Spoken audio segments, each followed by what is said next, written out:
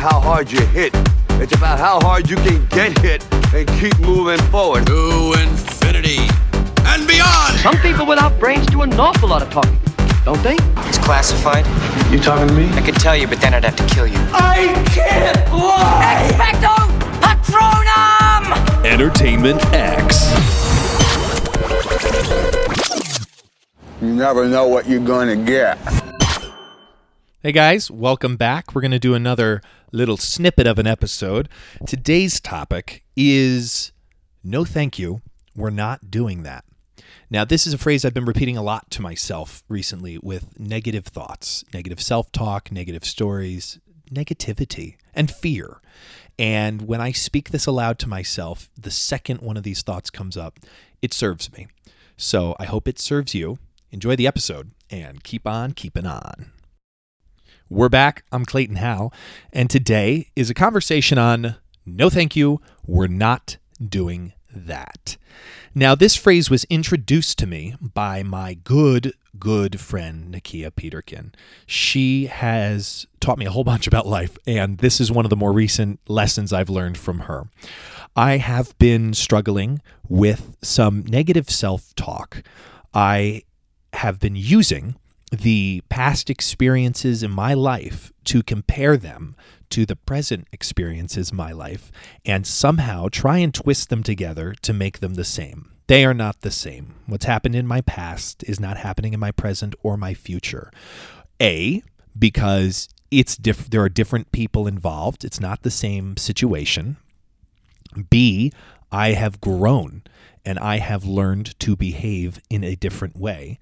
And C, history does not repeat itself, but it does rhyme. And that's another separate saying I love because it is true. Now, in terms of this saying, no thank you, we're not doing that, this can be applied to many, many different situations. First of all, when you're dealing with a child who's misbehaving or wanting to behave in a way that is not conducive to a civilized society, you can say, no, thank you. We're not doing that. And that can confuse a child. It can confuse a child because you've thanked them preemptively for a behavior that they haven't exhibited, which will then raise their need to change their behavior because now you haven't put them on the spot, but you've given them empowerment. Thank you is an empowering phrase. Thank you brings us, it's a gift. It's a gift for yourself when you say it to someone, and it's a gift to the person you say it to. And if you can say thank you to a situation that you're not enjoying, that's treating you poorly, or that's not helping you, it can also raise the other side of that conversation, be it with a person or the other side of your brain or whatever's going on. So it's no thank you, and then saying we're not doing that to a child is telling them what we're not going to do. And you can tell yourself this because sometimes we act like children. We have certain behaviors, certain thoughts, certain ways of being that we go back to that aren't serving us, that are negative, that are hurting ourselves and hurting the people around us. And if we just simply say, no, thank you, we're not doing that, it can change your life. It always comes back to the fact that we are survival beings, not happiness beings. There will always be problems, even in our perfect, quote unquote, lives. And I say perfect because we live in the United States of America, which is a first world country. There are a lot of things we do not have to worry about in this country that other countries have to worry about. When you turn a light switch on, you don't think twice about whether the light will come on. When you turn your shower on, you don't think twice about whether water will come out of the shower. When there's a natural disaster nationally and the National Guard has to come out and grocery stores start shutting down and gas rations happen, it is much more organized than other countries and other societies. And with that, we take a lot for granted. A lot that I think will continue to be taken for granted until you visit other cultures and other places. That was a little tangent. But with that safety and with that security, we can worry about things other people who don't have that security don't have time to worry about. We have time to worry about things that aren't important. We have time to worry about things that aren't real. And tell me, how many of you have been in a situation where let's say you're dating someone and you know they're going out or they're going somewhere or something's going to happen where you're not a part of that. And based on a previous experience, you start to project that previous experience that actually did hurt you onto this new person, this new circumstance, this new situation.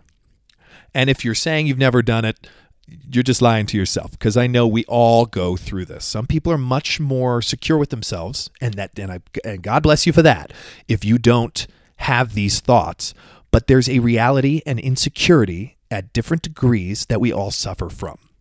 And the second those thoughts arise in your mind, you can literally say to yourself, no, thank you. We're not doing that.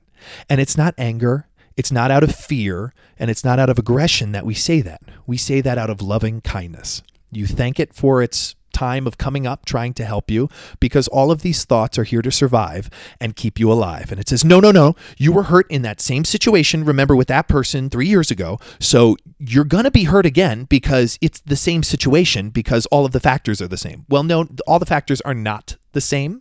Maybe some of them are similar, but the crucial ones that make a difference in a situation are most definitely different. And if you can say it with loving kindness to yourself or to whomever, no, thank you, we're not doing that. Now, this also applies to, performing, auditioning, going on stage.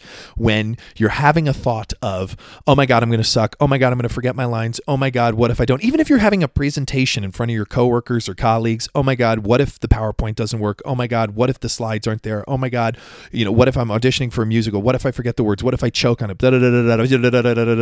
It's almost so much noise you can't even hear yourself think. And if you just take a moment right away when that happens and say, no, thank you, we're not doing that.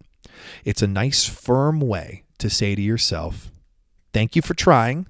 I understand you're trying to help me survive, but it's not. It's making or could make the situation worse if I give in to those feelings. So I deeply encourage you not to give in to those feelings. Now, much like working out in the gym, working out your tummy or your arm or your butt or your legs, it gets easier. It doesn't happen overnight. We have been trained by ourselves and by our circumstances and the people we talk to think a certain way, to behave a certain way. If you have been having negative self-talk on yourself for the last, say, 3 years, this saying isn't going to fix it tomorrow. But what this saying will do is put you a step in the right direction. And it has to be practiced frequently. This is not a one-off, one time, I'm going to use it, it works. This is a repetitive, so to speak, taking your mind to the gym every day and working it out, because these thoughts will always come up. They will always be there. It will happen in the future, but we can get rid of them by having loving kindness thoughts on ourselves and having a little quick saying that just removes it from the situation, removes that thought from whatever you're dealing with. No, thank you. We're not doing that. I hope this helps you. And if it does, please reach out to me at _entertainmentx_ or personally at Inclination, both on Instagram.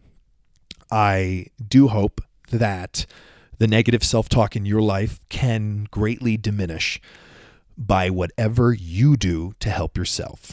This self-talk and the way you feel about yourself and your surroundings has everything to do with you and nothing to do with anyone around you. If you don't like where you're at, you have to change it. You are the only person that can change your circumstances.